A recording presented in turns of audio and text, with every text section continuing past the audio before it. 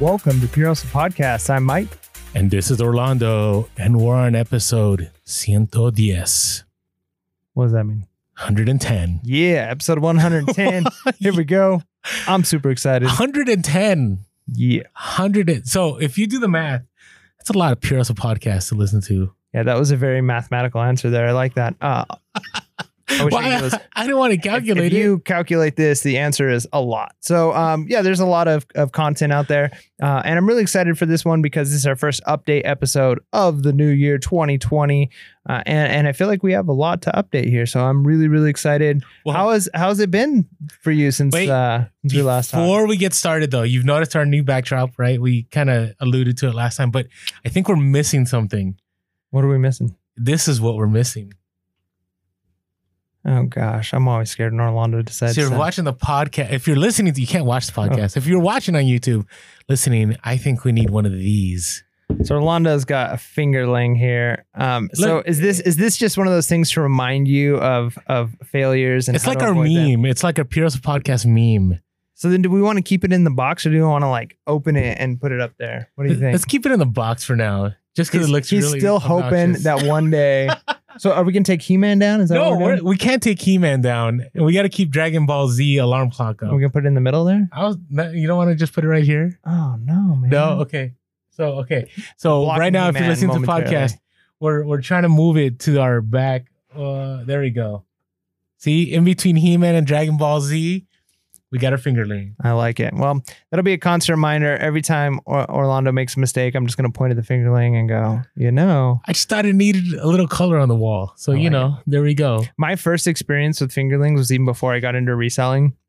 They were doing, what were those? Amazon for a while was doing those what were they, treasure trucks or something like that? Oh, they still do those. I get those alerts all the time. And I remember it was all over social media that they had a treasure truck in our area that had fingerlings and people were going crazy for them. And I was like, man, I bet you could resell those for a ton of money.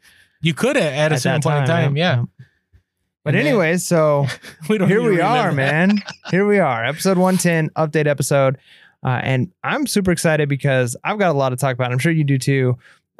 Because as you guys all know, if you've been listening to the podcast, I took an awesome trip over the Christmas break where I got to go to Colorado and visit some family and stop at some thrift stores outside of the San Diego area. And it was definitely a different experience. So I'm super excited to talk about some of that stuff and a few other crazy things that have happened since then. But what's new with you?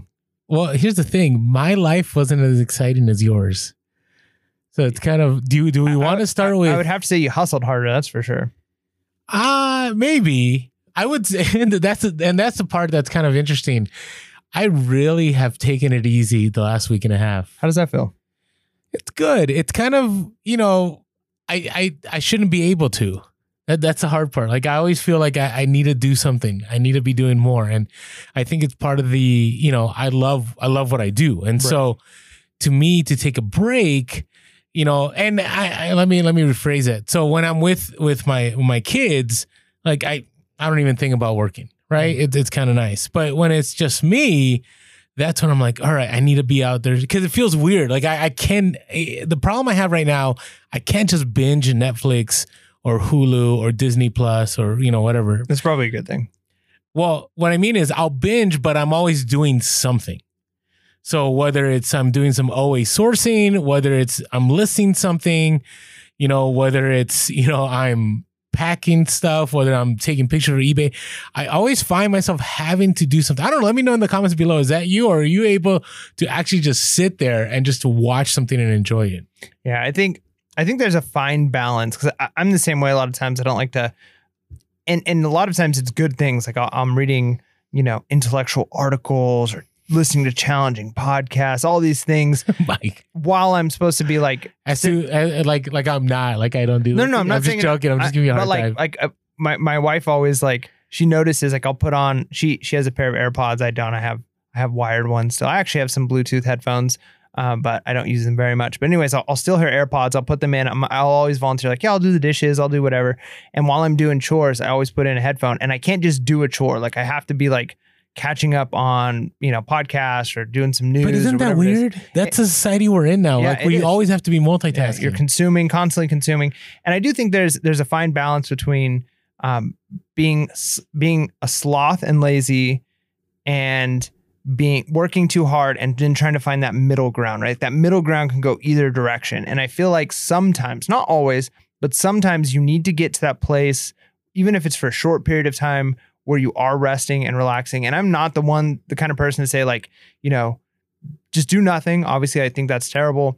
But at the same time, I think there's probably, whether it's a day every week or a couple of days every month, or however a weekend, however you work it out, where you can kind of detach from stuff and actually be more productive when you come back, because you've kind of given yourself a chance to refresh. But it takes a lot of effort sometimes, because we have this idea that the more we're doing, the better things are going to be, which is oftentimes true. But just like anything else, like sometimes I'm a firm believer that like 6 hours of sleep, even though that's like physically, I want more than that. Like if I sleep 8 hours, and part of this is probably just because I've watched enough YouTube videos where they kind of like force you to believe that. But like the wealthiest, most successful people, they don't sleep 8 hours. They just can't. That's what I'm struggling with right now. So to be completely frank, I watched a few videos where it's like, it was Elon Musk, and it was, I think, like Steve Harvey, and I don't know why I threw Steve Harvey, but he was one of the people, Will Smith, The Rock, and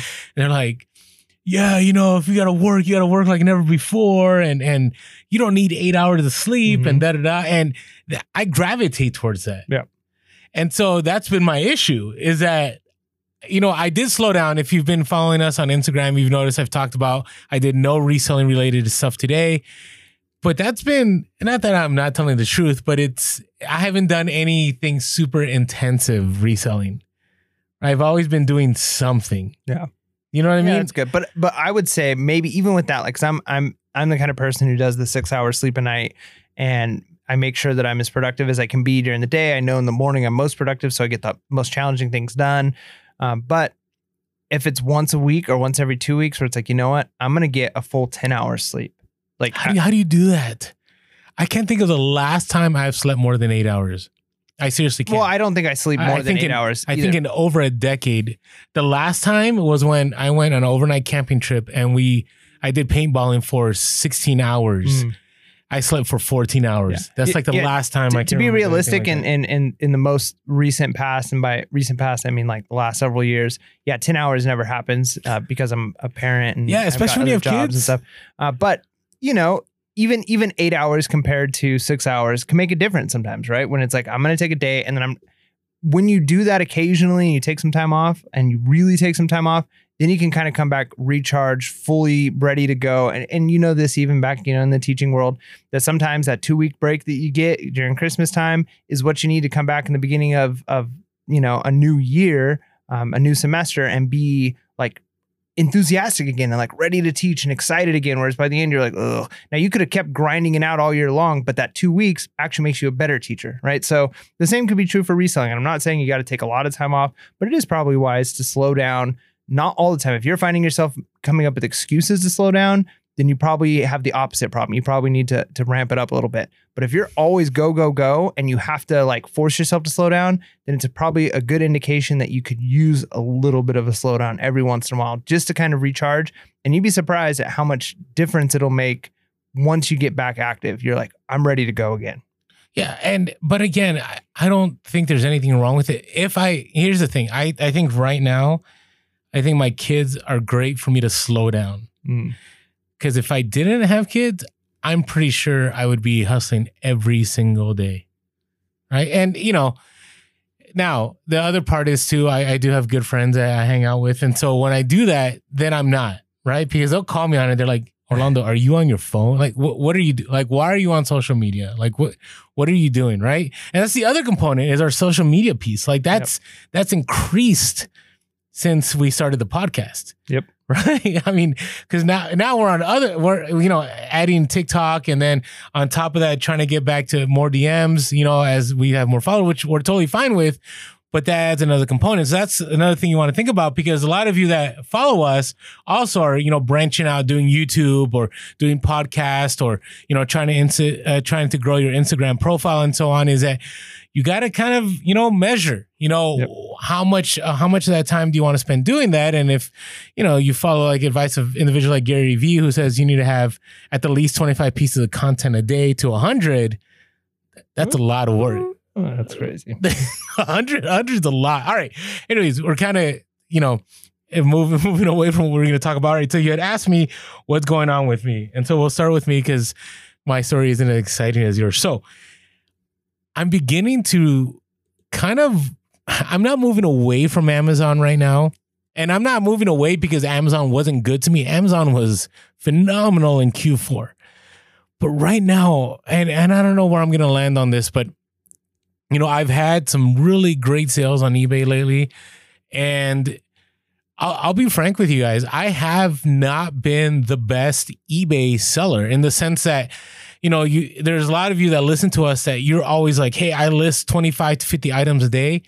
I can't say I have listed 25 to 50 items a day probably in the last 3 months. I could say maybe I've listed, maybe on a good day, 10 or 15, but I've kind of been lax about it. And so as I've been lax about it, and now, moving away from Q4, and we'll have our Q4 episode and talk about what worked, what didn't work, and what really worked. Where was I going with this? I was going to the fact, okay, I really want to know what I can do with eBay if I just focus on eBay. Now, I'm not there yet. So, because, I'll talk about this more, but, what you find with Amazon is you can take 10 steps forward and you can go 5 steps back really fast on Amazon. With eBay, I really find that if you get momentum going, that momentum continues. And I think that momentum can still continue even when we hit summer slowdown. Because we talk about June. You had a good June, didn't you, this past June? Yeah, it was June was one of my best months. Yeah, same with me. June was one of my best months. But it was because I put in a ton of work, because I was so worried about how things were going to work out. And it ended up being one of my best months. So I've been contemplating that. I also have come across some great scores, which I'm saving for another podcast just because I want to see how things land. And I'm going to talk about how I'm switching up eBay, but I'm really trying to fine tune eBay a little bit more, because there's some things that I'm still all about listen and forget it. But there's other things that I'm like, you know what? I want to move things. So I've been moving things faster. The other thing is right now that I'm dealing with is returns. And we're going to have a whole theme episode about returns. Doesn't that sound exciting? It sounds terrible. Tune in. It's going to be great.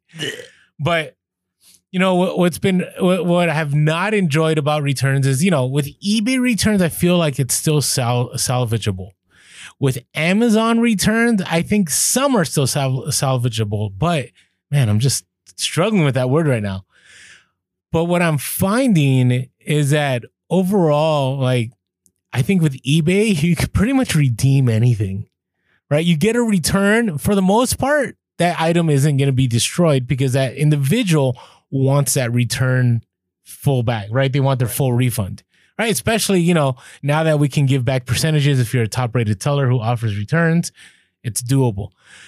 But if you're on Amazon, you can file a case with Amazon, and a lot of times Amazon will reimburse you. But man, some of the stuff I get back, I'm like, what in the world? What were these people thinking? Why did they think this was okay? No. Right. And so the other thing is, and I'm going to save this. I keep saying this, but I don't want to kind of throw our Q4 episode away, is that, on eBay, when somebody buys something, they know what they're buying. They, for the most part, know the price of that item. Right? There's no mystery behind it. So I'm going to explain something to you. So on Amazon, right, Q4, one of the reasons we're able to make a lot of money is we're able to sell things at a higher than normal price because of the holiday season. But what happens after Christmas is over, a lot of people are like, did I really spend that much money on that item? And they return it and then get it cheaper now that it's back in stock. Correct. Right? Or there's a clearance sale or whatever, right? But on eBay, you don't see a lot of that action. Right? So anyways, those are some things, we'll share later on. But so right now, I'm really excited because I know for this next week, I'm still going to do Amazon sourcing. I'm trying to send in still my 1 shipment a week, but I'm really trying to build my eBay, and I'll share later what my goals are going to be. But I know I told you, it's not as exciting. I want to hear about your road trip. So talk to me about your road trip. Well, I'll talk about the road trip a little bit more when we get to like specific. Well, I guess we're talking about random stories. So right. I got one that before the road trip even This is update time. Are we already at random stories? Do we have a set schedule? I guess not really. Okay, so I'll do road trip and then I'll do random story. So, right. Yeah, the road trip was great, man. So we went to Colorado to visit my mom, and we have a pretty good size SUV. It's a large SUV, and we took just enough stuff to make it, right? Like we tried to pack really light and minimal because we knew we were going to fill up the car. And when we got there, in fact, we were planning on buying like a roof like bag. Okay, let's pause a little bit, Mike. A year ago, would you have had the same scenario? Oh, no way. No would way. you have even considered like we need a pack light too because we're going to fill up an SUV? Yeah, no, I mean, for sure not. And even the idea that like we're going to make so much off of this trip, it not only just paid for the trip, but like beyond, right? And so our original plan, our thought was we were going to stop on the way back in Utah because we know that Utah is really big outdoorsy. There's lots of like hiking and things like that. So there's a lot of brands, or likely to be more brands there.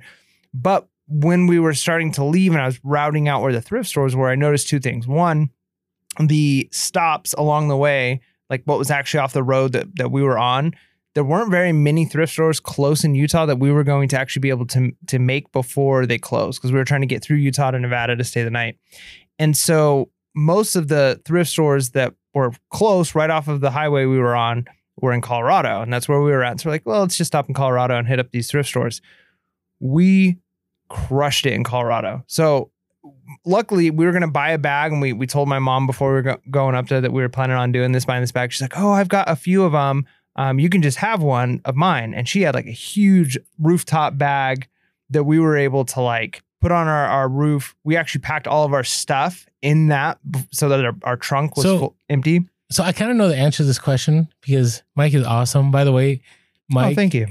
He is, but Mike, reached out to me on New Year's Day and he's like, hey, what are you doing? And said, if you follow us on Instagram, you only got the first part. Mike's like, hey, let's go on a hike. So we went hiking, right? And that's a great way to start the new year. Mm-hmm. But then he invites me over, and I ate, and this is not related, but I wanted to share so a lot of people, it's so funny because they think about us, like when we get into it on the podcast, they're kind of like, whoa, I wonder if we hate each other. Yeah, but Mike and I so we're like family. I'm putting words into your mouth. No, for sure. But Mike invited me over after, and he's like, hey, we're going to have some roast beef sandwiches. So I'm thinking. I didn't say roast beef sandwiches.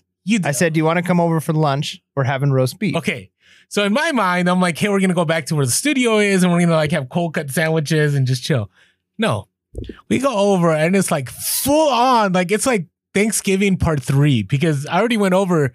Wasn't I over for? No, I was over at somebody else's house for Christmas, but I was over for Thanksgiving. Yep. And why am I sharing all this? Oh, because I'm sharing. I'm sharing all this because I know how his family feels about reselling, because we're sitting there. I'm taking over the conversation. I'm sorry, but I thought this was pretty awesome. No, go for it. Because I was going to ask you, how's your family feel about this? But I already know, because we're sitting there and we're having this amazing meal. So, by the way, Mike's a good friend, had me over. It was phenomenal. The whole family, we all it was great.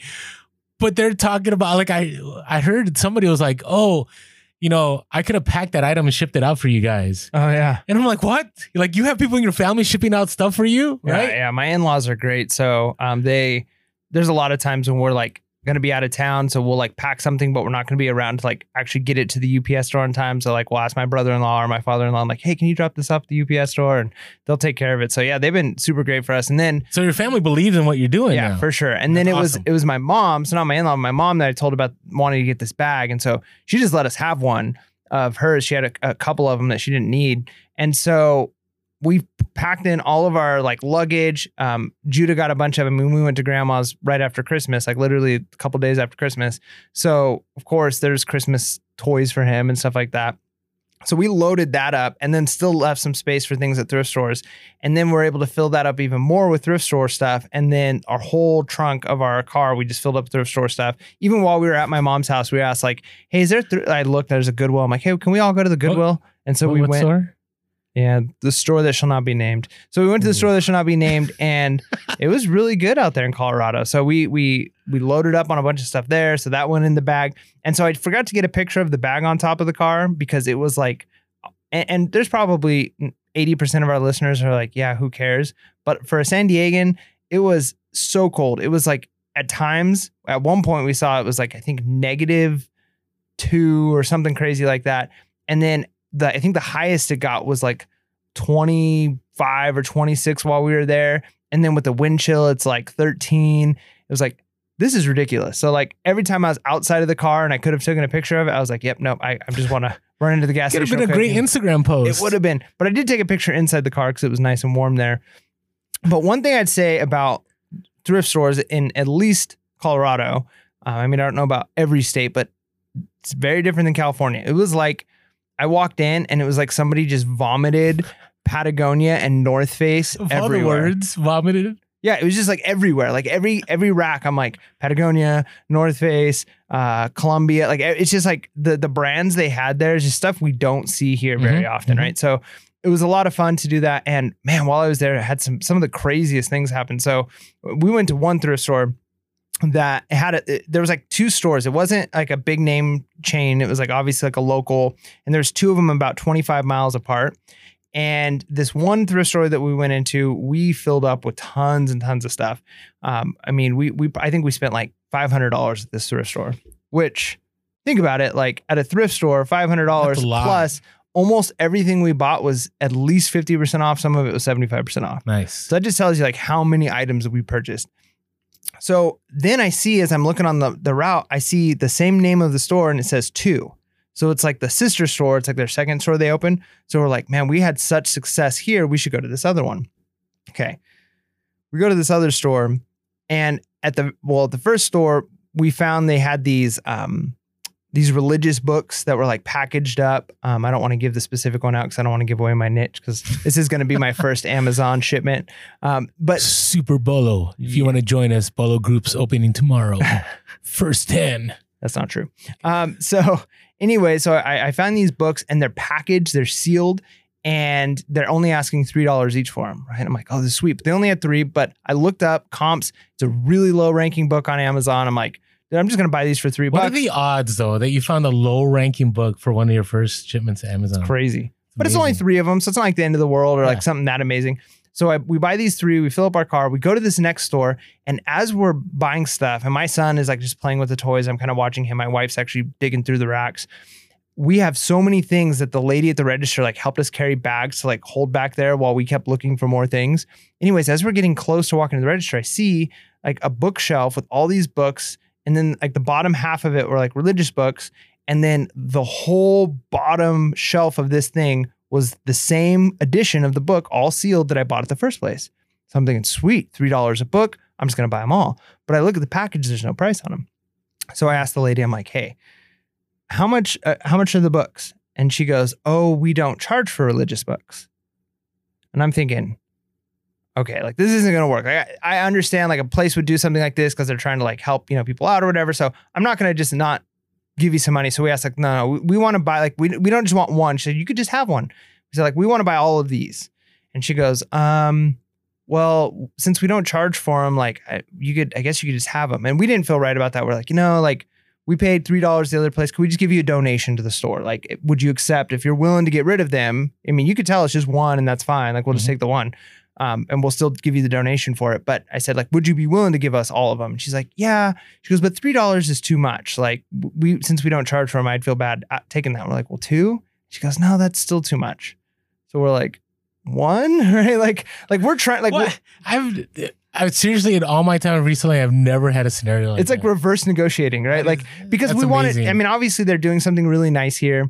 And there's probably going to be some listeners like, I can't believe you bought those, but it was just a fluke thing that they had these there. You know what I mean? And it's a super niche book that it's not like everybody's going for, and it's going to like be this relevant to everybody. So, I didn't feel bad. We gave the donation to the store. We would have paid them more, but she wouldn't take it.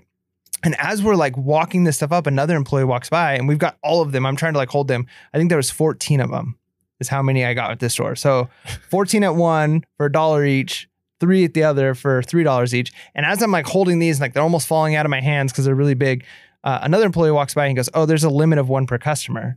And we're like, this is awkward, right? So we're like, we're actually buying these. And he's like, "Oh, okay." And then so he helped us carry them over to the shelf, and we were checking out. And then the craziest part was, and again, we didn't ask for anything. This lady was just the greatest cash register employee I've ever experienced. I don't know. She was the greatest employee that was working on a cash register, right, at the time. She repriced everything. So most of the stuff we bought was like 50% off. A couple of things weren't. But she would look at the prices and she would say things like, "Oh, wow, this is a really nice jacket." And we're talking like it's all Patagonia, it's all North Face, it's all Columbia, like brand new with tags. We got a couple of Lululemon. We got like really nice brands. Some new with tags, some not, but the ones that weren't were in good shape. And she's like, "Hey, this is just too much. We're asking too much for this." So she put in 50% off and then gave us 50% off of that. So we got items that were like originally priced at 30. So it went down to 15 for the half off, and she gave us another half off. So we ended up paying, I think, like $160 this place, and we were expecting like another 500. Okay, there's 2 things I want to add here. Number 1, you're the antithesis to Gary Vee. So Gary Vee on his trash talk videos, right? He's always going to garage sales like, she wanted 15, she didn't get it. Mike's version is she wanted $1, she got it. I mean, it's just totally different. The other part is why I love that we have a podcast that's 2 of us is that if it was just you, like it'd be hard to believe. Yeah. You know what I mean? Like, I'm like, but at least I can verify what you're telling me. Yeah. Do you know what I'm saying? Or whenever I see something, you can validate and go, okay, Orlando is obviously telling the truth because I've seen it with my own eyes. Right. So anyway, so I'm glad because this story is so out there. It's pretty crazy. It's so out there, but it's pretty amazing. Yeah, no, it was a lot of fun. I mean, it was cool seeing all these brands. And honestly, it probably could have spent a lot longer, but we had, I think, a 10-hour car ride that day, and we were just like, you know what? We can't spend an hour in each store going. So we were just kind of looking for the low-hanging fruit. And it's really nice when the low-hanging fruit is like Patagonia and North Face. You know, so like wild. We probably could have dug through and found like more obscure brands that like sell for even more, but it just wasn't worth our time. I'm sure it would have been worth our time, but it wasn't for us at the moment. So now, what about shoes? How were shoes? Did you look at shoes? Shoes were overpriced. Okay. Yeah, I don't think we picked up any shoes. Maybe 1 pair. I'm trying to remember. But yeah, for the most part, the shoes were kind of comparable to like the prices here at the store that should not be named. Okay. Some of them were still half off, but a lot of them, they did have nicer brands. I mean, that's for sure. But at the same time, the prices were just a little bit too high for used shoes. And used shoes is one of those things like we've done really well on. We have several totes full of used shoes, but it's one of those things that you've got to get them at rock bottom prices to make it worth it. Cause you can sit, I mean, I there's times I sit on shoes forever and they'll eventually sell. And it's like, I'll make $20 profit off of it if I bought it for $5, right? Which is fine for me. Like I have no problem making the $20 profit on shoes. Cause occasionally some of them you make $30 or $40 profit. But if I'm paying $20 for shoes to maybe make $5 or $10 a year or two from now, like it's just not worth it. Agreed. It's an incredible story. Yeah, it was a lot of fun. I mean, we enjoyed it, and our plan now, like this was so successful, and maybe this was just a one-off thing, but we were so successful with the brands that we got there that we're planning probably this summer. I'm actually going to either buy or build a trailer, and then my goal is to put like a rooftop tent on the top of it so we can do some like camping with this trailer too. But have the whole inside of it like a 4 foot by 8 foot. So nothing huge, something I could pull behind on my SUV. And then we're going to take a couple of weeks and we're going to go back up to Colorado, visit my mom. We're going to circle down to Texas, visit my dad. And then we're going to head home and just be hitting thrift stores the whole way, hopefully filling up that trailer and our SUV and the rooftop bag that we have on top of our SUV. Because I mean, I'd say we probably made net easy $1,500 to $2,000 in maybe 3 hours inside of thrift stores. Like it was unreal. No, I get it. I mean, that was one of my first big breaks on Amazon was, I want to say it was like 6 years ago. I went to an AP reading. I had to grade exams, which was horrible. So I graded about, I think 500 or so essays, the exact same essay. And that's all I did for, I think, 5 days straight. Now, they gave you nice breaks in between, But every night I went sourcing. I hit up every single Savers in Utah, whatever. And I remember there was so much good stuff that I shipped into Amazon. And then my 2 luggages were packed so full that one of them broke open inside the airplane of thrift stuff. And they actually like duct taped my suitcase together by the time I got it back when I got it from the airport. That's pretty funny. And I made a killing. I like you. I spent maybe, I'm trying to remember. As far as eBay stuff, maybe I spent $500 and I easily broke $2,000. Yeah. On Amazon, I probably spent $1,000 to $2,000 and I easily made $4,000 to $5,000. Yeah. Right. So yeah. So hey, good for all of you that are out there. Yeah. Lucky duckies. But to be honest, I can't be that jealous because the weather was horrendous and I would rather have my weather and occasionally have to drive out there to get those sweet deals. I don't know. I struggle, man. Like the other day, I kind of, so back in the day, I used to watch a lot of House Hunters. So I put it on and I'm watching this episode, and those of you that live in Texas can relate. Like John and Susie are looking to downsize their home. They're looking at this home, 3,300 square foot for a large price of $450,000. I think that's what I'm like, what? The condo that I was renting before I moved to the trailer was going. The ones the same size in that same complex were going for about $450,000 to $500,000, and they were 1,100 square foot 2-bedroom condos. Yeah, I know it, with a 1-car garage. Yep. So I'm going, wow. And here's the thing, like. Yeah, I get it. Like one of the reasons I haven't moved, I mean, I have multiple reasons, but one of the reasons is that I know where things are. Yeah. Right. Like, so if I need a source, I know exactly where to go and I can quickly source items. Like it's not a problem ever for me.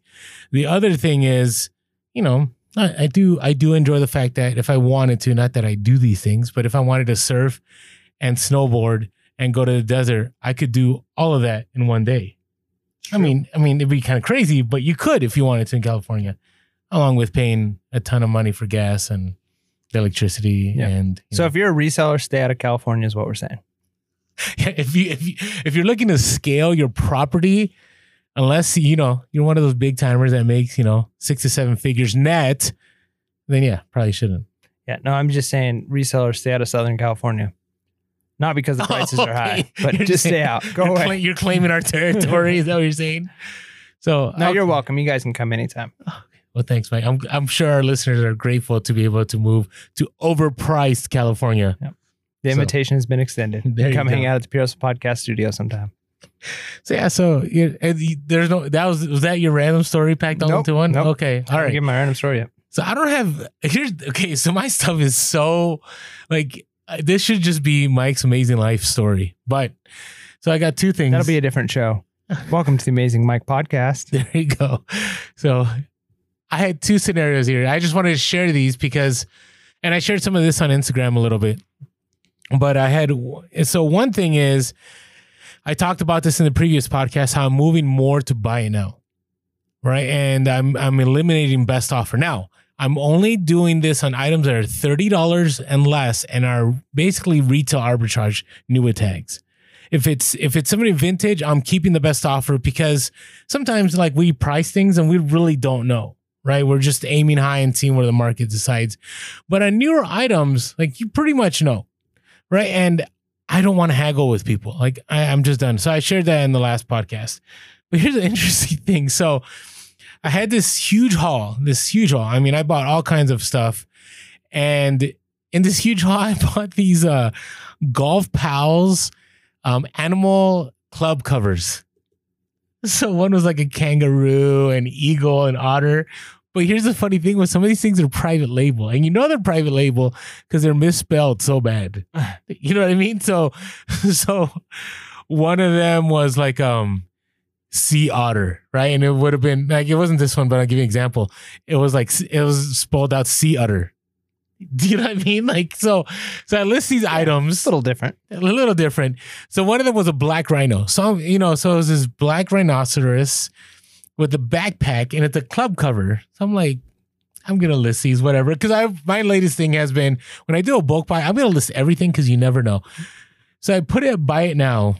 And I listed it for $29.99, right? And I got them for probably $1 a piece. So within like less than 3 hours, it sells at full price.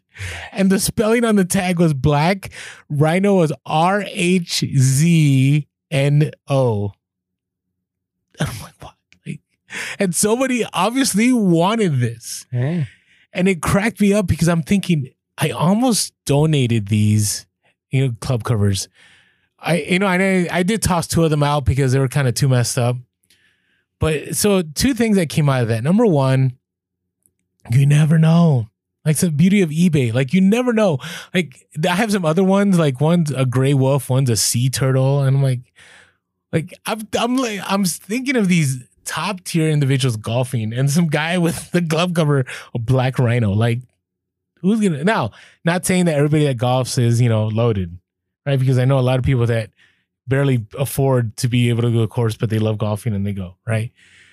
So okay, so I thought that was pretty random that sold. The other one is I'm at the store that shall not be named, and I have my opinions about the place. And so there was, my favorite one, right? No longer is, my feelings not the same about it, but you've seen me go to other store that shall not be named, and I'll approach, individuals that I know, and I'm like, hey, can we work out a deal? And then usually you've seen me work out a deal. So I go to this one, and, there's this Starbucks barista machine, right? And those can go for about $150, but, you don't know if they're working, you're taking a risk. And on the low end, they go for $80. So it was $50. I'm like, $50. I just bought one like 3 weeks ago at another thrift store for half that price. And it was on sale. So, I go to the new management. I'm like, hey, can we kind of work something out on this? She looked at me. She's like, what do you mean work out? I'm like, like work something out. I didn't say it like this. I didn't do movements with my hands. If you were listening to the podcast, I'm doing a little salsa dance. And hey, you probably kind of Chris out at that kind of Chris Farley salsa dance, small guy, little coat. All right, work something out. Yeah, something like that. Well, it wasn't that intense. And she looked at me, I was crazy, and I'm like, you don't catch what I'm saying? She's like, do you want me to negotiate a price? And I'm like, yes, that's what I mean. She's like, we don't do that. I was like, what do you mean you don't do that? We don't do that. I'm like, what? I'm like, oh, I'm sorry. And I kind of got a little, little perturbed. I'm like, yeah, you guys do that. And you've done it a lot with me. And I buy here all the time. So I don't know what happened to me. Like, I became Hulk, like within like 5 seconds. Yeah, that's a way to win them over to your side. I know. I told everything we've read in our level up review went out the window. So then, and then I don't know, when I walked away, I'm like, yeah, well, the old management used to. And then I'm like, what? But and in my head, I'm like, Orlando, what are you doing? Like, in my head, I'm like, there's, you have the devil on one side and the angel on the other side, and they're having a conversation in my head, and I'm like, what? Like, did I not eat today? Like, what is bothering me? What's the real issue in my life? Well, the problem too was they had 2 pairs of Allen Edmonds that were the same style but different colors, and one was priced at $19.99 and one at $12.99. Forgot about those.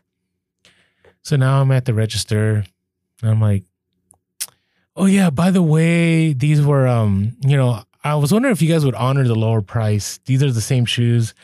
She's like, okay, let me go talk to my manager. I'm like, oh no.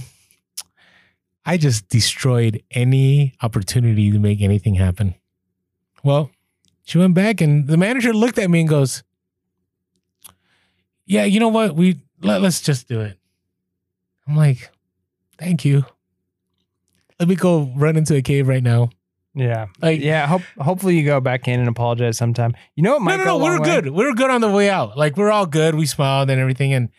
And maybe I should have thrown out an apology. Yeah. And to be honest, I mean, just to be fair, any business has the right to change policies as long as they're consistent with their policies. Like, if they're not willing to make a deal with you because they're not willing to make a deal with anybody, and that's their new policy, I say that's fair. Yeah, but that's where injustice lies. So let me give you one more example. It just reminded me. So I do a lot of RA, and I have my seller's permit when I do RA. So a certain store I've gone to, Like, they have like locations everywhere. I keep going. And it's been a piece of cake. My name's in the system. I have my seller's permit in a PDF. Like for a while, they're like, you need your paper. And I'm like, well, yeah, but it's in a PDF. It's the same thing. And they're like, oh yeah. I'm like, it's 2019. When I was doing this in Q4, it's 2019. Like PDF should be okay. And everybody's been cool with me. There's this one store that goes, oh, we need a copy of your seller's permit so we could staple it to the receipt. I'm like, what? Why? I'm already in the system. Like, no, we need it. It's a new policy. I'm like, what? So the same lady was telling me this a month ago. And I'm like, wait a second. You're saying it's a new policy? But if it's a new, how come you're telling me this a month ago? She goes, well, we just really never enforced it. I'm like, so it's not a new policy is what you're telling me. You're telling me that now it is.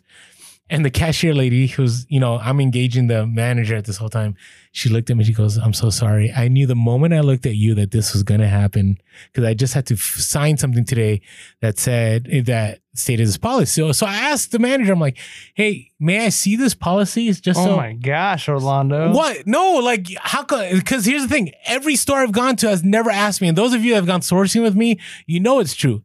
Not any store, just this one store consistently does this. Well, then if they're consistently doing that, they have the right to do it. But if they are, no, they do, well, they don't. Well, they're private business. They can do whatever they want, blah, blah, blah. Okay. But if every single other store has not done this, why does this store have to do it? I don't know. But I mean, they're right. They can do it. I guess so. But it's kind of like one of those things like, how come every other policy is like no public restrooms? No, we reserve the right to, not allow a return without a receipt. Like that's all in writing. But the one towards resellers, they can't show me like out of all of them and really irked me. It really bothered me. So what I wanted to say is the things that bother you, man. Well, yeah, because I'm there. I'm making a huge purchase. I'm buying more than anybody in line behind me. I'm providing sales to this place, and I go to this store a lot. And out of nowhere, they change policy. So to me, there's a sense of injustice. Number one, when people change policy on a whim.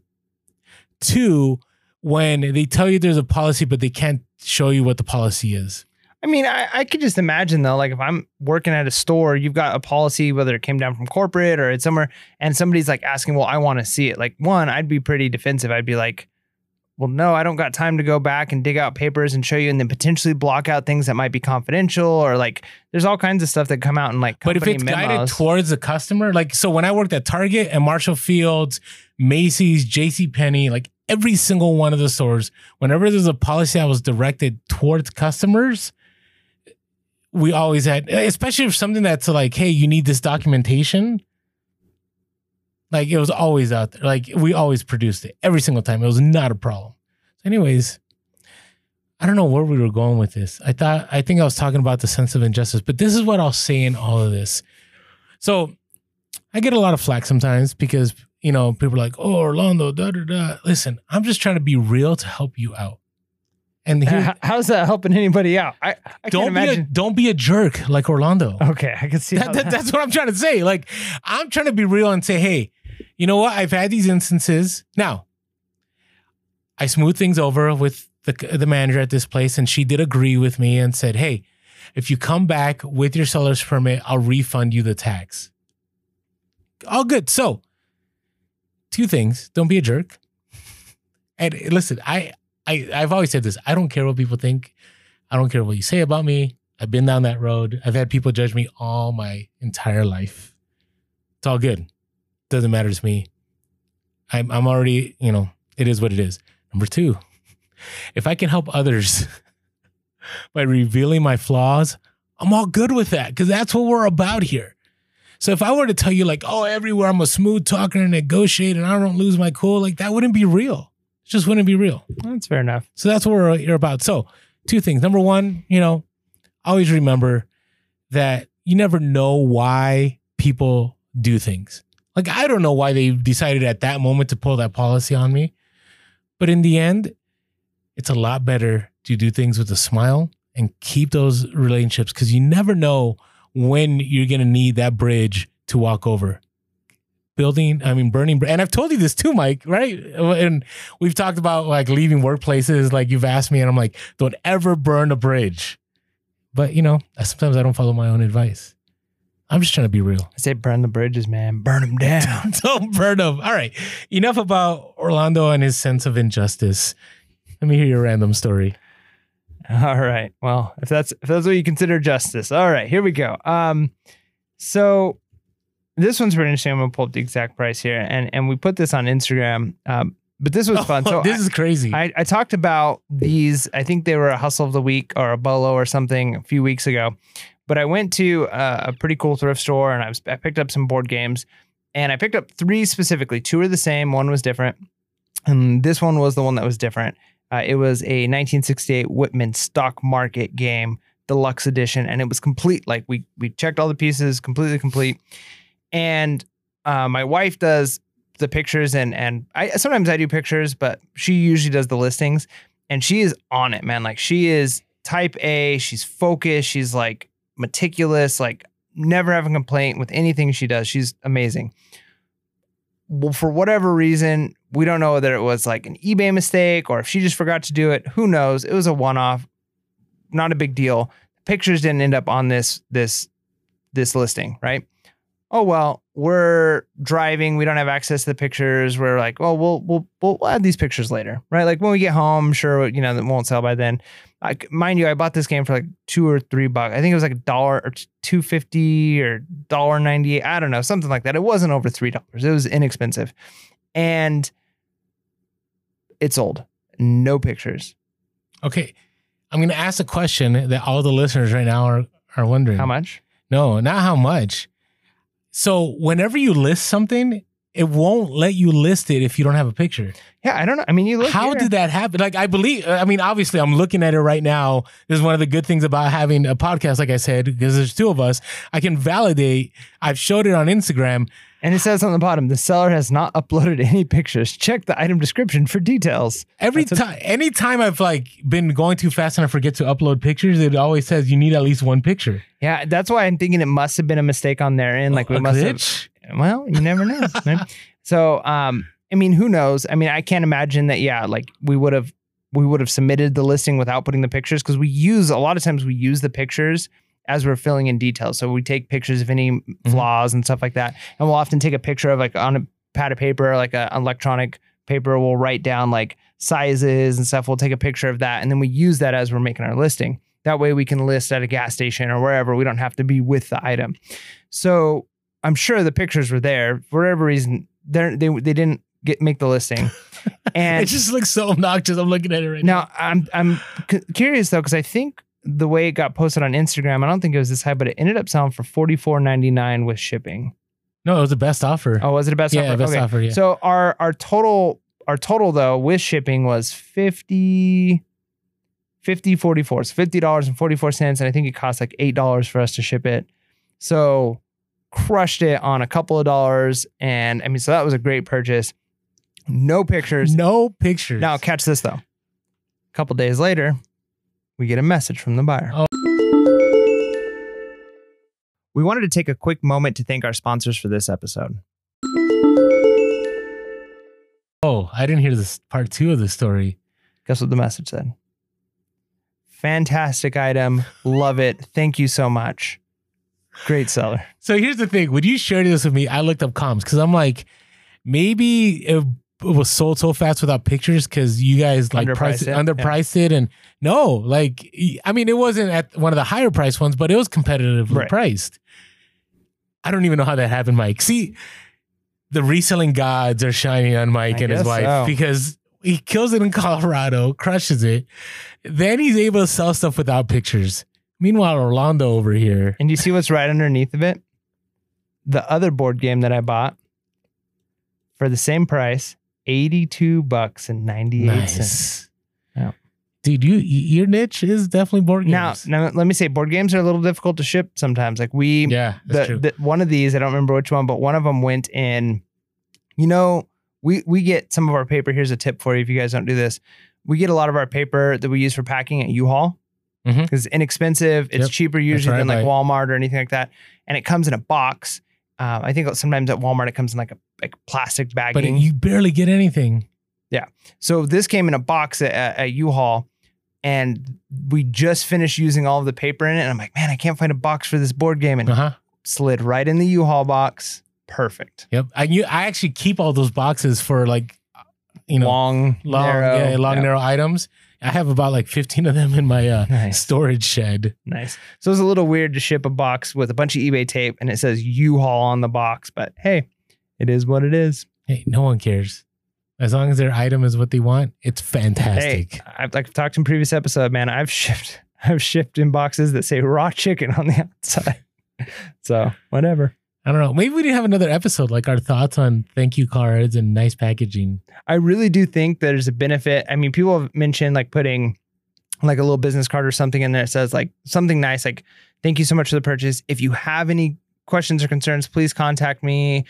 We'd love to make things right. Yeah, I see that. That way, and if you could just print out a whole bunch of them, so it's not like you're doing like custom ones. Like some people do it on thermal printers. Right. Yeah, you could do thermal printers. That way you might increase the chance that they'll contact you to resolve an issue before they just leave negative feedback, before they're upset, right? Because they know that you're willing to work with them. And the other thing I've seen people do with thermal printers is like a logo of their store if they have like a specific brand or niche. And those are super easy to do. And the other thing that works with the thermal printers I've seen and I've considered doing is like we recycle boxes. So that way when somebody gets a box with like raw chicken on the outside and it's like, thank you for helping us, save the planet. That's good. We recycle boxes. We encourage you to do the same with this box, right? That way they're not like, what is this junk they sent me, right? They're like, wow, this company cares about the environment. Just that virtue signal. Hey, just get it done. It is what it is. All right. I think it's time for our current topics. But before we do that, if you have not been following us on social media, did I cut you off? Did you have something else? Okay. If you're not following us on social media, we are Pure Hustle Podcast on Instagram, Facebook, and TikTok. And, be following us on all three platforms. We're trying to, now Facebook and Instagram, it's kind of the same, but we're kind of dropping some stuff on TikTok and Instagram that are different on each platform. So just keep an eye, and they both, kind of tend to different creation of content. Also, we're on Twitter, Pure Hustle Cast. Appreciate all the people following us on Twitter. Our Twitter has been growing. Like that's, I think, one of the hardest platforms to grow. We're going to probably be post 600 by the time this episode drops. So thank you guys. And if you're listening to the podcast and you want to, see what transpires on the podcast whenever we try to point out to visuals, you can follow us on YouTube, hit that subscribe and hit that notification to be notified when things happen. As always, you can give us a call at 619-738-1170. That's 619-738-1170. You know what? I want to, the Micro Machines guy. Do you remember the Micro Machine guy? Uh-huh. The world's fastest talker. Like I wish we could just find him, have him record all this and just do it. What I could do is just record you doing it and I'll speed it up and just make it a soundboard. Boom, I'll push the button. We'll just sit here twiddling our thumbs while it goes through. There you go. Just twiddling. You said twiddling our thumbs. Yeah. So if you're watching, I full on finger twiddled my thumbs. Okay. All right. Hey, and how do you twiddle your thumbs? Is that like this? Like this. Like you just twiddle your thumbs. You just move them around. Oh, all right. All right. Hey, you can also shoot us an email at purehustlepodcast@gmail.com. That's purehustlepodcast@gmail.com. And as always, thank you to all of you that have dropped donations in the link below. It's helped us. It, not the fingerling edition, but some of the other editions behind us and some equipment that we're borrowing and the green screen that we're going to be, using more. Yeah. People wanted some more tunes. They want us to drop the full album. The full album. And as always, thank you for the reviews. Always appreciate them. Just grateful. And you know what's awesome about the reviews? That we have more reviews than other podcasts that have been around longer than we have. Yeah. That is a testament to how amazing all you listeners are in taking action to just show us support. Yeah, thank you. You guys are a great community, and we want to find some way. We're still trying to figure out how to do it, of like thanking all the people who are leaving reviews. So even if it's just us like shouting out a couple of people every couple of episodes, reading their review, giving you guys a shout out. So if you want to like add like your Instagram handle or something in there, you don't have to, but like we'd like to do something just because it means a lot. We do read them all. So thank you so much for leaving us those reviews.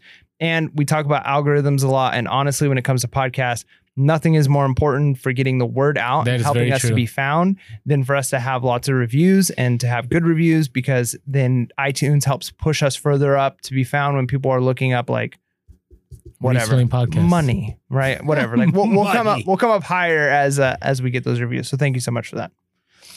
All right, you ready for some? Do we have a sound? Not this time. Not this time. No, you don't want to keep doing making the. No, I'll keep doing it. I just don't have it ready. All right, so we have some things that are kind of like on the hey, keep an eye for, and then we have some practical things today for reseller topics. So the latest talk about the USPS is that they're privatizing. That would be good. You think so? Oh yeah. Why did you say that? Well, because and there's a lot of reasons for this, but we're trying not to get political. Yeah. Here. So, for instance, we're in like a small suburb town of San Diego, and there's one post office that's in a reasonable distance from us. And just to be honest, we've had a few good interactions at this post office, but this post office can have the craziest hours. They take a lunch and they shut down for a half an hour. Yeah. Every day. It's when you show up and you can't drop off your packages. They have nowhere there's nowhere to drop off the packages. They have nowhere to drop off packages. They're in no rush to do certain things. And there's a lot of things, right? Like and I appreciate them. Don't get me wrong. Yeah, I know them. They're great people, but the hours are kind of interesting. Yeah. And because there's not an alternative, because there's no reason to get business, it kind of goes with that idea of monopoly, right? Like when one group has a monopoly, it's like the DMV. Like imagine the DMV, you have to go to the DMV. When you're going to get car stuff done, you have to go to the DMV. But when it comes to other things, like you have a choice. Like when you're going car shopping, you can go to whatever car dealership you want. You're able to wheel and deal. Some of them are going to offer you coffee and this, and they're going to have food and like TVs playing because they want people in their place. So when there's only one place, and we do have competition, right? There's FedEx and there's UPS and there's other places. The nice thing about those things is they do have to fight. And because they're fighting for customers, they're willing to oftentimes have cheaper prices for bigger items and do different things that other places aren't.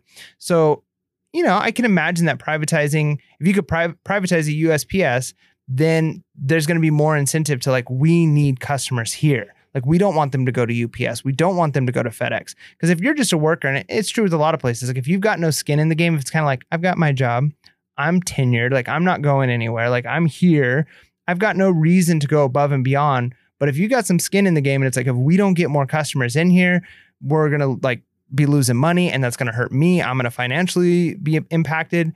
Then you're going to have to find ways to have better customer service. How can we get this line moving faster? How can we offer better services? How can we lower our prices? How can we be more competitive? So maybe there's some downsides to it, but overall, I can imagine it would be a pretty good thing.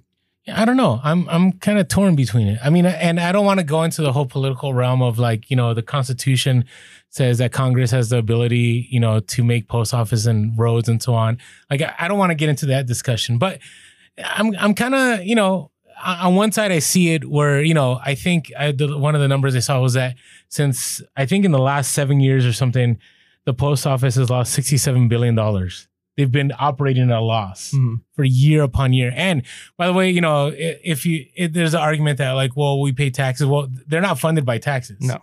Right. It's through their business. Yeah. But they've been a losing business. Yep. Right. So there's that part. So I understand the reason for privatizing. The other part that concerns me as a seller though is number one, I do like, and again, I'm just speaking as a seller. I'm not trying to get into, we're not a political show or anything. Okay. So it's nice the fact that there's all those free supplies, right? So, all the priority boxes and all that, that's really nice. Now, if they privatize, I don't see FedEx giving free boxes. I don't see UPS giving free boxes, right? You have to buy boxes from there. So that's one concern I have that will go away. Now, if the USPS wants to continue being competitive, maybe they still offer that, right? The other thing is that the post office, even though, it's been, kind of losing a lot of money, has been consistent. For even though packages have been lost and so whatever, I've never had kind of a mistrust that the post office is going to like charge me any higher for an item to get it faster somewhere. Like their prices have been there. This is the way it is. Right. Right. And when you start getting to privatization, right, it's, I know I'm not trying to get political here, but private business can do what it wants. Right. So then it's like, okay, what's going to happen to prices? right? Who's going to set those prices? Is there going to be, you know, is eBay going to be able to broker deals? Now they do have deals with FedEx, right? They do deals with UPS. And so are the deals, the discounts for being a top rated seller and so on, are they still going to be there? Or is that going to be more difficult because now it's going to be more for profit? And so is that some of that going to go away? Right. I'm just throwing the questions out there, you know, from the seller perspective, because I think there's two perspectives on this one. I get one where, yeah, the advantage is, you know, is kind of, you always hear that joke. You want to see how things look if the government runs it, go to the DMV. And we all know that the DMV, at least in our experience, is a terrible place to, you know, and no offense if you work at the DMV, I'm just saying it's something that you can, you know, you go there and it's gotten better, at least I would say in San Diego. But you sit there and you're there for a long time. Like, and you're often treated like a criminal just for being there. Yeah, I've never been treated like you. You've been treated like a criminal? Yeah, well, like you're going to do stuff like, I'm sorry, you didn't fill this paper. You got to go over to the wrong window and you didn't bring this. Yeah. And it's like, look, I have to be here. Everybody, like, come on, let's just do this. Okay. And they're not like, is their website very like user friendly? No, it's the worst website in the world. The worst. Okay. At least California DMV, yes. So maybe there's other states where it's like phenomenal. You're like, this is the best website ever. We love the DMV. Okay. They're the best. All right. But you know, at the same time, when there's a stake in it, when people, you know, it's kind of like Adam Smith had talked about, I shared this before in the Wealth of Nations, how the butcher isn't curating the best meats. The employee behind the desk isn't doing their best job for, you know, necessarily because they care about the individual. They care about their paycheck. They care about the profit. It's a good thing. So it's an incentive to make a better product. And so, yeah, and the post office is already a unique institution in the sense that it is generating its own revenue, right? Which is very useful. And then it's nice, like you said, that it's a nationwide thing. There's a lot of consistency there. So in my dream world, none of that would change. None of the infrastructure would change. Just maybe some of the model of like, I don't even want to say management because I don't think it's like necessarily low level management of individual branches, but I kind of just think like if you allowed stakeholders to have more say in things to run things more efficiently, even if it was an employee driven, like they made more money as things came in, whatever it is, there's multiple ways of increasing, you know, care in that way. But I think, yeah, so the post office is already unique. So it's already a step above something like the DMV where they don't have that kind of incentive to make money. It's just kind of like a tax collection place, right? In some ways, and they just file paperwork. The post office is providing a service and they do have incentive to bring people into them. And so they do offer services and have things.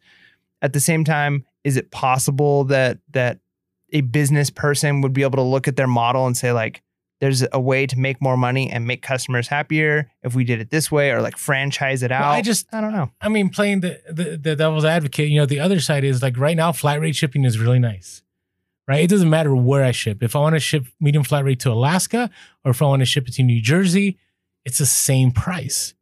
But is it possible that flat rate goes away?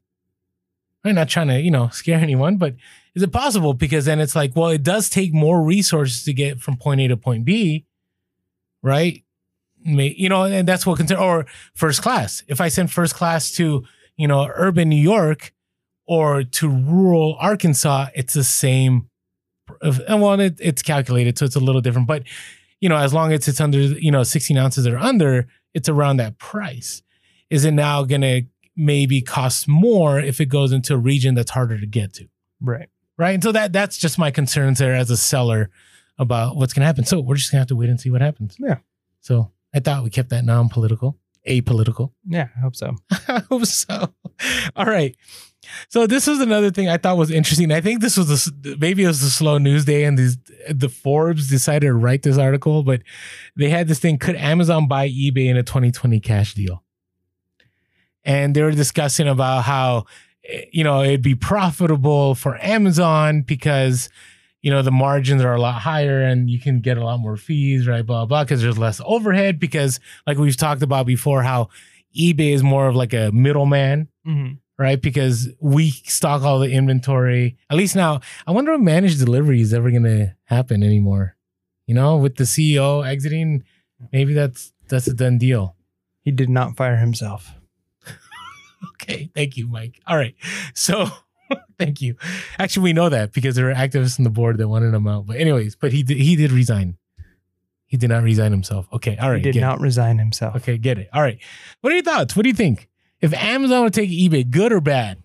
I don't know. I'd probably have to spend a lot of time like analyzing this. I think in a lot of ways, here's the reasons I think it'd be bad. I mean, Amazon could do it. I'm a fan of competition, and they're two different markets, but at the same time, they do play into e-commerce. So it's nice having different platforms. One thing, realistically, Amazon it's a machine, man. Like they have it figured out. Like they're efficient. They've got their coding down. They're user friendly. Their apps are like. I'm not saying eBay isn't intuitive, but realistically, most people understand.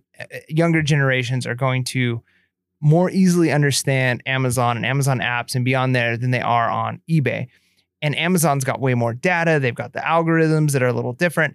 And so if you were able to take all of that and dump it into eBay and like have different designers, web designers, platform stuff, algorithm changes, that could be beneficial in a lot of ways. If the same people who are on Amazon are like, oh yeah, Amazon, and then the Amazon tab has an eBay button and it's like eBay, yeah, and they associate the two together, that could be good, right?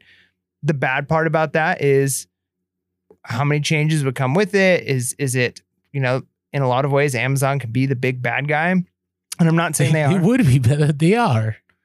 Like you think, okay, I disagree. We all submit to Amazon when we sell on Amazon, right? We agree to their policies, blah, blah, blah. But if you take a look at it, like Amazon, to me, like people, and we've done it, we complain that eBay at times is very buyer centric, not seller centric. But I really think it's the opposite. I think eBay is very seller centric. Oh, for sure. And, you talk about, Glitchgate and promoted listings, like eBay listened, like eBay did something. You complain about something on Amazon, it goes to like the netherworld. Like who knows where it goes, right? I mean, how many times have you had an issue with Amazon and you email seller support, you hear nothing, crickets ever. You could be suspended, about to be homeless, and Amazon will not get back to you. eBay will get back to you. eBay will, in some way, not the best way, right? Because we've talked about this, how I personally think eBay needs more of a presence on social media when there's issues, right? Amazon has none of that. The other thing is Amazon's fees are, we complain about, promoted listings. Imagine when you're on Amazon.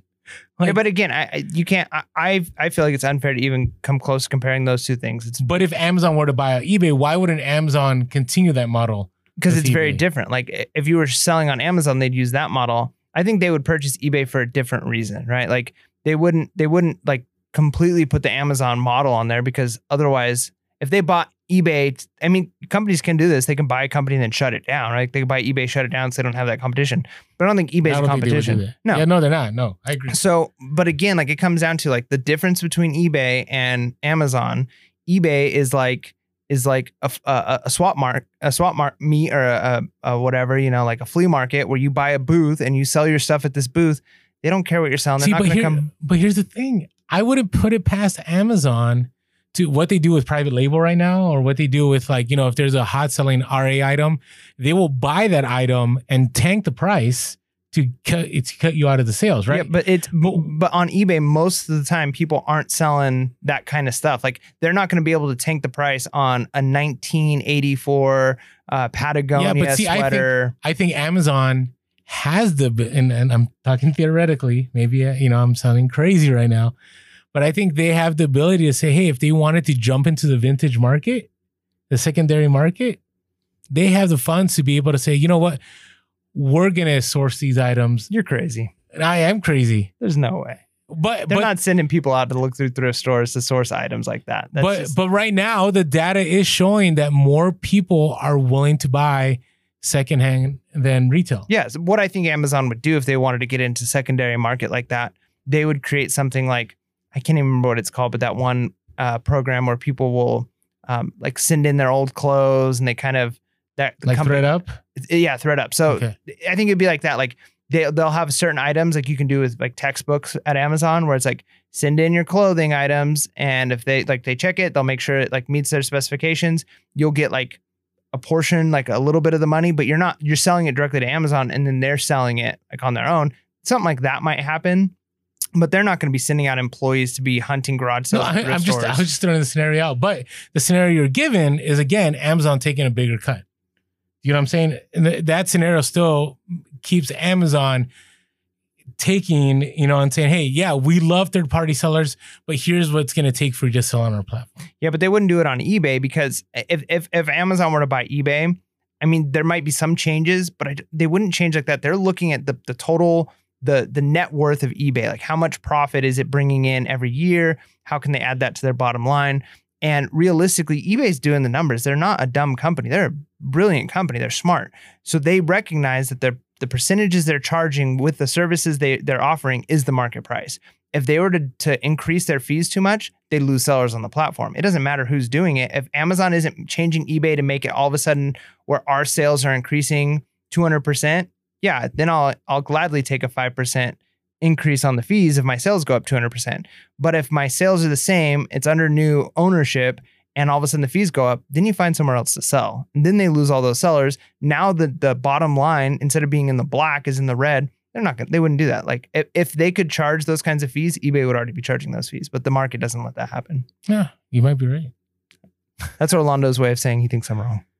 No, I don't think that you're wrong. I think the bottom line is we're all talking in theory, because I don't anticipate any of this happening. I think Forbes was just a slow news day, but I think it's interesting. So you're saying the last 10 minutes of our podcast was just pretend? Welcome to Imagination World on Fearless Podcast. No, I just thought, I think it's a great conversation to have, because it highlights why eBay's good and why Amazon's good. I think it highlights both of them. So I thought it was a good conversation to have. I like it. All right. So I thought this was interesting. So USA Today came out with this e-commerce better in the 2020s. And they had talked about all the stores that had shut down over this past decade. We had like Toys R Us, and we had Blockbuster and Borders and so on. And I thought, we all know this to be happening. But what I thought was really interesting was their discussion about, what's going to be happening in the 2020s. And they, they had approached different places that are kind of, doing these investigations as to where are things going? Like what's happening? And this is what I thought was really interesting. They said the brick and mortar downturn is expected to continue, which we already know. According to a report released in April from UBS Securities, investment bank analysts said 75,000 more stores would need to be shuttered by 2026 if e-commerce penetration rises from 16% currently to 25%. And I'm like, that's huge. Like, if you think about that, 8% isn't a lot in the grand, like the momentum that e-commerce has right now, like that's easily going to happen. Especially with the younger generation. I mean, I think about it like anything. Like think of all of the revolutions that we've had, right? The agricultural revolution, the industrial revolution, right? Like each new technology literally doesn't just change the way the economy works, but it changes the way society works. Right. Like the entire family structures change, where people live, how far people live, transport, like every new big technology change. Think of what the car did, right? Like it made it where people now, moving away from families and work farther away from where they live. And all those things have ramifications in society and iPhone. I mean, all of it. And that's what I'm saying. So if you imagine that happens, I don't want to say it's surprising, but in some ways it's almost surprising that it's taken this long for the internet and for, phones and all those things. But I think part of the reason is we're just now getting to the point where the way economies typically work, or the way it often works in our society, is that when you're young, you make less money. And as you get older, you start to make more and more money. That's just all the statistics show that. Most people right out of high school and college, you just don't make as much. And the more experience you have in the field, the longer you're working, the more money you make. And so if you think about it, the people who are starting to have buying power, people who, when they're out of high school or just out of college are, making a living, are now all of a sudden into the middle class, upper middle class, are starting to really have disposable income. And these are the people who grew up knowing nothing but the internet. So we're finally at the point now where, if like my mom is at a point where she buys stuff a lot on Amazon now. Her husband, not a fan of Amazon, right? Like she was exposed to the internet a little bit more than he was at a younger age. And I think we're just now getting to the point where like now people, if you were to ask a kid, young kid, what they're going to buy stuff, it's like, well, I'm going to, on the iTunes store, I'm going to buy this and I'm going to buy, they're buying things online more than they're buying things in stores. Like when you buy video games now, you don't go into a store and typically buy the hard copy of the game. The DLC. You buy it on digitally. So it's totally different. And so people's minds are shifting on how economies work. Now we still have, a lot of people in generations that just aren't as comfortable yet. They still would rather drive to the store, go there, because to them, it's scary, it's different. They haven't made that shift yet. And I think give it another 10, 15 years, most of the people with buying power in our society, in our country, are going to be so familiar and comfortable with the internet that those sales are probably going to keep increasing. And I, in some ways, like I said, it's kind of surprising it took so long, but it makes sense that we're finally getting to that point where the generation that has the money was the one that grew up with it. And so, and who knows what the ramifications of that are going to be, right? Like nobody could have really predicted all of the implications of the different revolutions that we've had. It has a lot of impact on a lot of different things. And so who knows what we're going to look back on 100 years from now and be able to say like the internet and specifically social media and e-commerce did these following things. But the fact is, I think people are going to look back and this moment in time is going to be in history books as the e-commerce and digital revolution. Agreed with everything you said. Sorry, I got passionate about that. No, but I to me, it's great to hear in the sense that what we're doing is we haven't even begun. Like there's so much, and we already know that. We talk about it on the podcast all the time, but sometimes I begin to wonder, because how long can this keep going? Like our economy, I think like a year ago, we were having podcast episodes about like, oh, there's talk about a possible recession, blah, blah, blah. Right. And it all depended on, what news site you went to and da-da-da. But now there's no discussion about that. Now it's like, okay, where is business headed in the next few years? Looks like we already bottomed out is what some people are saying. Isn't that crazy? Yeah. So I hope that to be true. I mean, the only part I was looking forward to was being able to buy some housing in San Diego, but hey, it's all good. It's all good. But you just got to pivot back towards something else. There you go. But here's the thing. So if you're kind of hesitant about e-commerce, understand that at this moment in time, the way things are looking, it's only going to get better, right? The key thing is adapting, because that's constantly changing. And, we've talked about that on multiple episodes. Things that we sell now aren't entirely different, but they're somewhat different than even things that we sold 6 months ago. The way we sell things are changing sometimes. The way we source is changing sometimes, but ultimately e-commerce is continuing to get better. So, all right. So let's get to some more practical stuff now. This is all like theory, philosophy. All right. Hey, so I got banned by Target Circle. Nice. So congratulations. Do you know what that is? Yeah.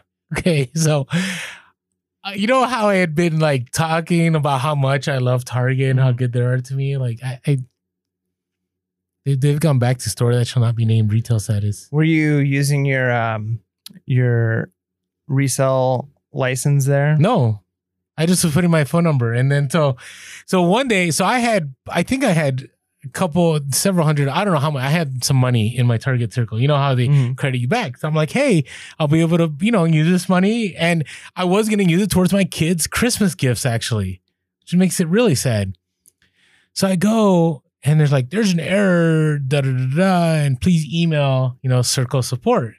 So I email Circle support and I'm like, hey, I don't know what's going on with my account, but I had money in there and, just wondering.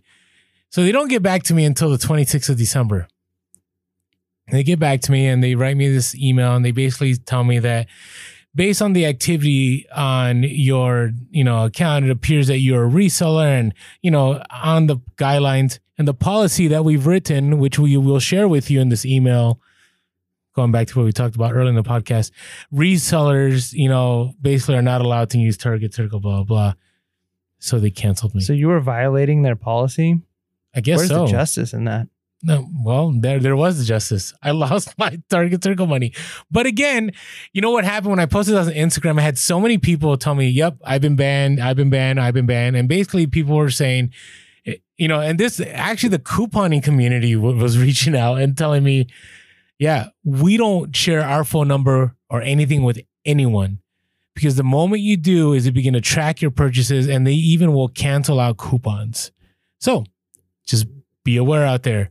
So maybe Target didn't catch you, but they're coming for you.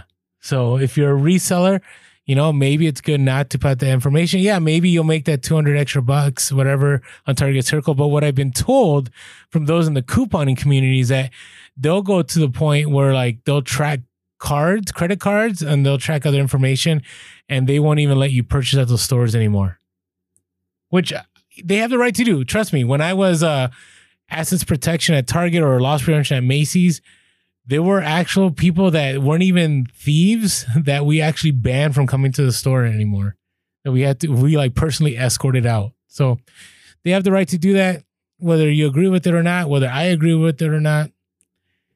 It's a moot point. It is what it is. So be aware. Like it. You like it? Okay. It is what it is, man. I mean, it's like the same thing with Disney, right? Like you can't use your Disney pass to get discounts on items to sell on eBay, right? Makes sense, but just don't use your pass, right? You can still buy and resell from Target, just don't use Circle. Like those things are, if it's against their policy, you just got to kind of adapt and find a way around it. Yeah, or not shop there. Choices you got. So it's a free market. All right. This is one that some may not be. I'm not okay with it, but it really seems that eBay is forcing returns. And I have anecdotal evidence. I'll throw it out there. But I've had plenty, multiple DMs from our followers on Instagram and on Facebook and on other platforms that are saying, hey, I sold something. I don't accept returns. eBay made me do the return. Or PayPal 90 days after the fact, I had something on global shipping, and PayPal after 90 days still refunded the customer their money, but they, as a one-time courtesy, they didn't take it out of my balance. So we talked about this before. Like I really get the sense that slowly over time, it won't be an option. Like we're going to have to all do returns. Yep. All right. As part of selling in someone's sandbox. But here's one advice I will give. I would say probably, and I'm throwing out random arbitrary numbers, I'll admit that, but it seems that 90% of the people that had DM'd me about these return issues is when people DM me and ask me, Orlando, what do I do? eBay, it seems like they want me to do a return. I say, hey, check your description and check your pictures. Because here's what I find. If there's one flaw, one thing that is off, that's it. You're going to have to do the return. So be aware of that. I think the one go-to that you can go to is, as long as your pictures are accurate and your description is detailed and it shows exactly, and whatever the buyer is not happy about, I don't believe eBay is going to force a return. But if they can find that one thing, then you're stuck with that return. So just be aware that returns are going to be part of doing business. That's my 2020 prediction, is that returns are part of business. No, that as far as eBay goes, I think it's going to go to a place that you're going to have. They already make you do a return. There's that money back guarantee that they'll still make you do the return. You had some of that, didn't you? Haven't you kind of? I don't know. Where like you didn't want to give a return, and then you call eBay and they're like, well, there's the money back guarantee, and if they want to do the return, you have to still accept it. Yeah, we've had some weird things where people want to return stuff for the most random reasons, and yeah, it's kind of just like, it doesn't even matter what the reason is. They get it and they decide, you know what, like, didn't like it, or I bought another one somewhere else cheaper, and it's not because there was anything wrong with the item. But yeah, I now have free returns on my oh wow, you went to free returns. Well, returns, they pay shipping, so I guess that's not free returns. Okay. Yeah. But instant returns. Yeah. Okay. So anyways, just thought I'd bring that to the light. All right. And this last one. So I've always theorized this, and now there's a situation that happened. So the Funky Cold Medina's, Fernando, a good friend of ours. So what ended up happening is, I think he's okay sharing this, but a lot of people have had this scenario where they've sold certain items and they get a Vero whether it's a suspension or a deactivation of a listing, blah, blah, blah. And so there's certain brands out there that you can't sell to every country. And that company is very clear about that. So if you do sell to a certain country, you can get a Vero listing, which could result in multiple things. One, it could just kind of slap on the wrist where it's like, hey, we've taken down your listing, you can't sell this item. Or it could go to a 3-day restriction, or it could go to a 7-day restriction, or it could go to a permanent ban, right? Can you give me an example of an item that you can't ship to another country? So let's say it's Nike. So Nike, you can't sell to all countries, right? So here's my workaround, right? And again, what is it? What's our legal disclaimer? Like, Purist Podcast is not responsible for anything. Okay, that works. All right. Legally. Legally, okay. So I said it. It's the law. Okay, so here's the deal. So I've always believed, and I never said this on the podcast, but that global shipping works as a deterrent to be veroed, if that's a word, by eBay on international sales. And this is why. So let's say it's Nike. eBay global shipping will not allow you to send a product via global shipping if it's not allowed because it's under eBay, right? So whenever you do global shipping, it's as if you are shipping domestic, right? Because you're not sending it international. If you send it international, it's all on you. So eBay is going to make sure that whatever happens doesn't work against them because it's them. They are the ones that are in turn shipping the product. They don't want to lose money at customs. They don't want to lose money in shipping.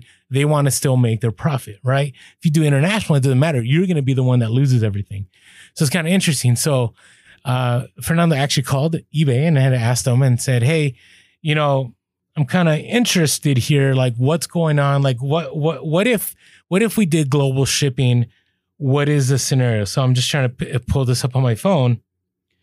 And basically the scenario was that they said, because I told them, I said, hey, ask them these questions. I want to know. Now, again, depends on the representative that you get. Right. Okay.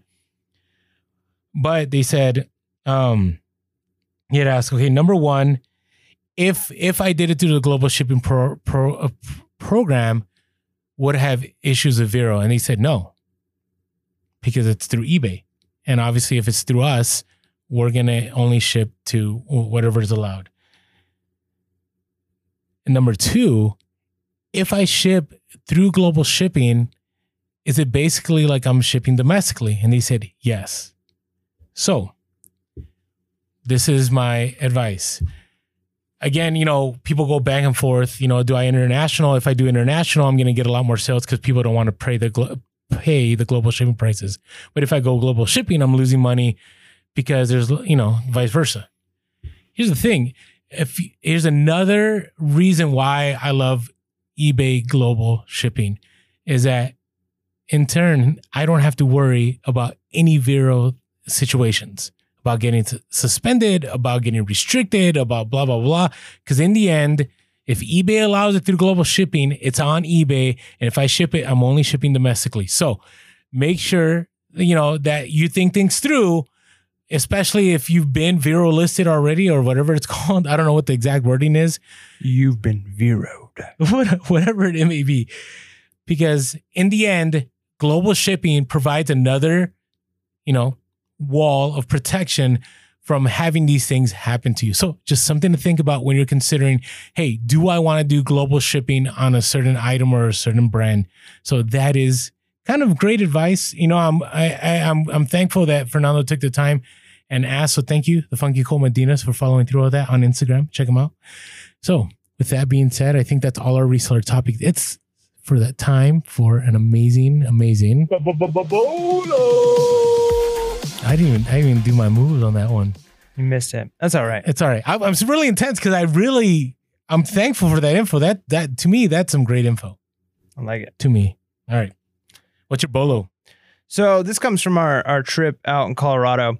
That first thrift store that I mentioned of like the two sister stores, as we're checking out, we see on the back of their register, like behind the guy, is a jacket. It's $150. And we're getting a lot of like North Face and Patagonia stuff for like $15. So I'm thinking $150. $150 seems like a lot, but it was red tag and red tag was 50% off. So I'm like $75. What is it they're trying to charge $150 for? So like he's flustered because I've got like bags and bags and bags of stuff and I'm trying to check out and there's all these people behind me. And now I'm being even more like demanding. I'm like, can I see that jacket up there? And so he grabs it and he hands it down. He's like, well, do you want this? Or can I just help the people behind you? And I'm like, hold on. And so I'm like, you can help them if you want, but like, I'm probably going to take this. So I'm looking it up and I had never heard of this brand before and probably should have. And I think I've actually seen it on other people's Instagrams, but this isn't the kind of stuff that I've seen here in the wild on my own. So it's not like something I'm looking out for, but when a thrift store is putting something up for that much, it's triggers you, right? Like to look at.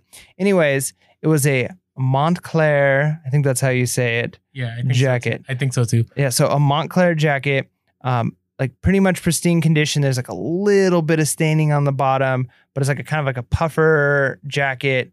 And we're looking up comps on this thing, and like used are going for like 400 plus. Right, some 500, 600, 700. Nice. Some of them are going closer to 1,000, depending on the model.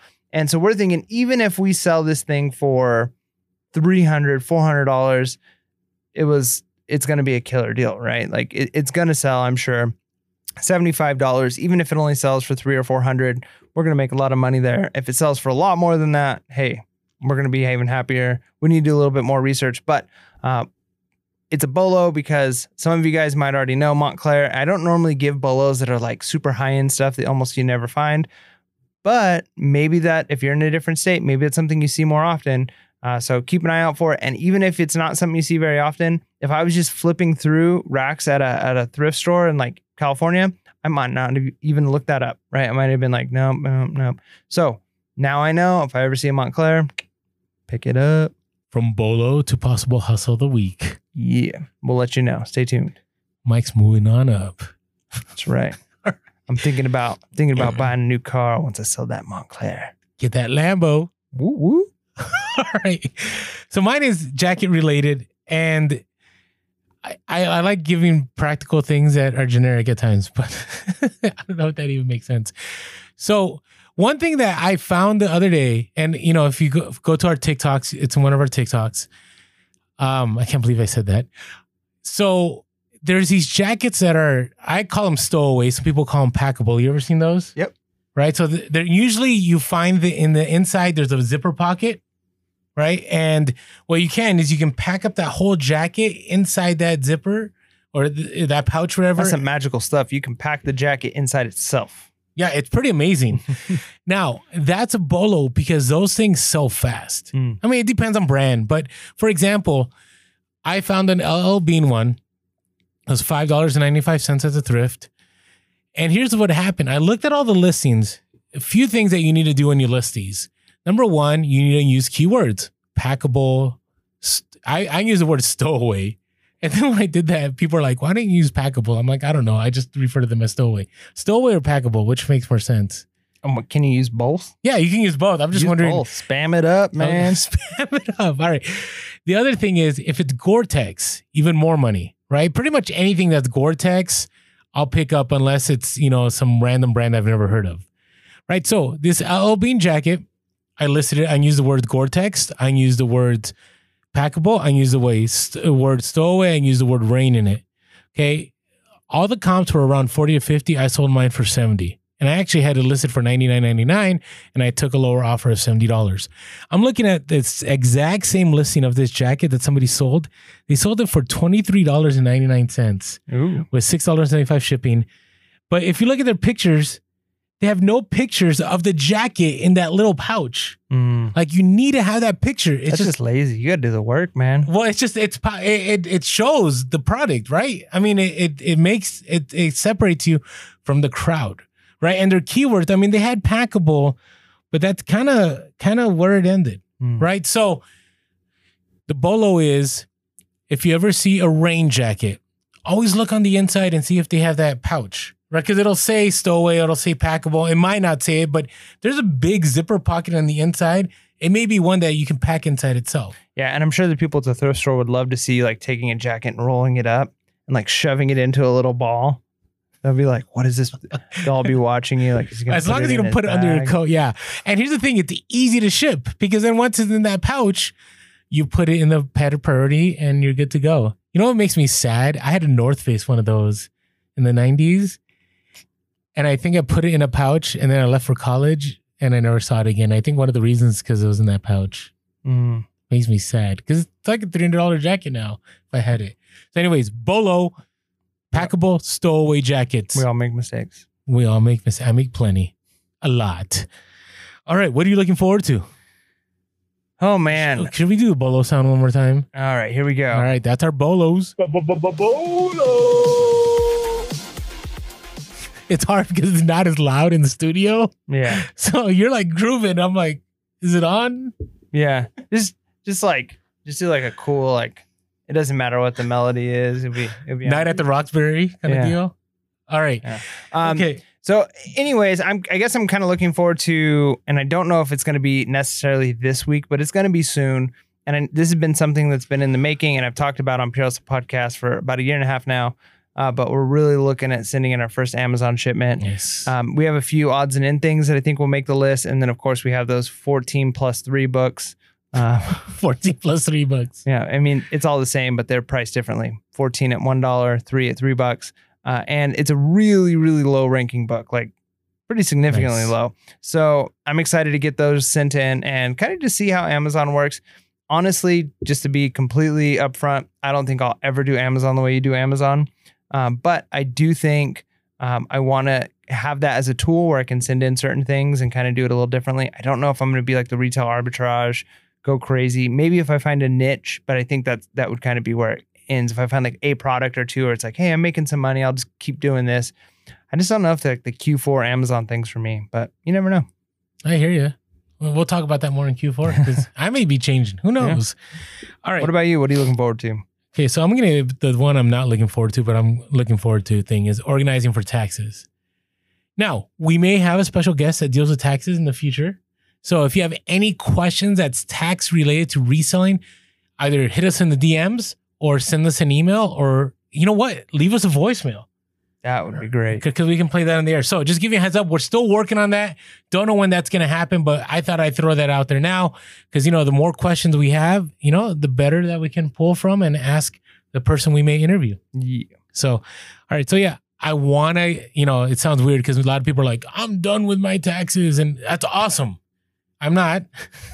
And so this next 2 weeks, I'm looking to organize all my receipts, get my mileage done, and start meeting with my tax person to get things finalized. So I know how much I have to pay when April 15 hits. Now, I already have, you know, the self-employment, you know, when you preemptively pay, I already have some of that. But, you know, it all finalizes by April 15 when we get all the numbers in. So I want to know as soon as possible so I can work extra hard if I need to pay taxes. Yeah.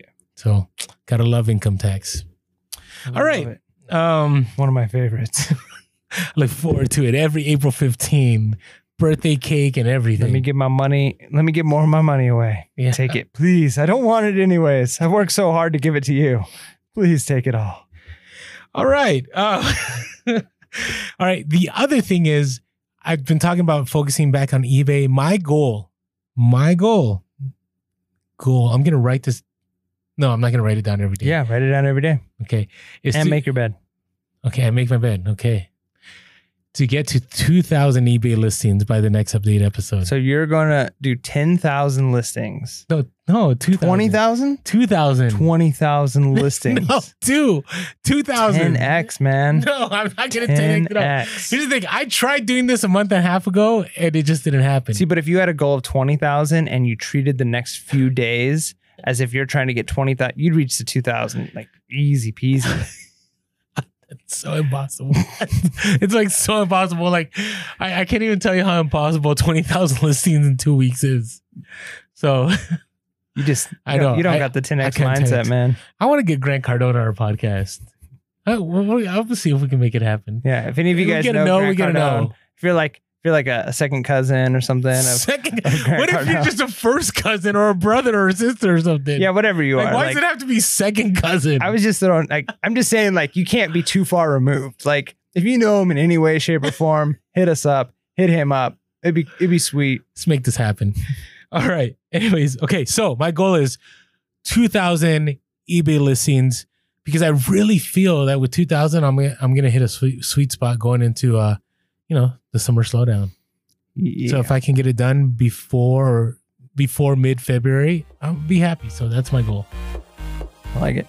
And I think that's it. That's it. Is it? Wow. Oh, well, we're done. That's it. All right. Okay. So with that being said, make sure to be real. Be relevant. And be reselling. Please.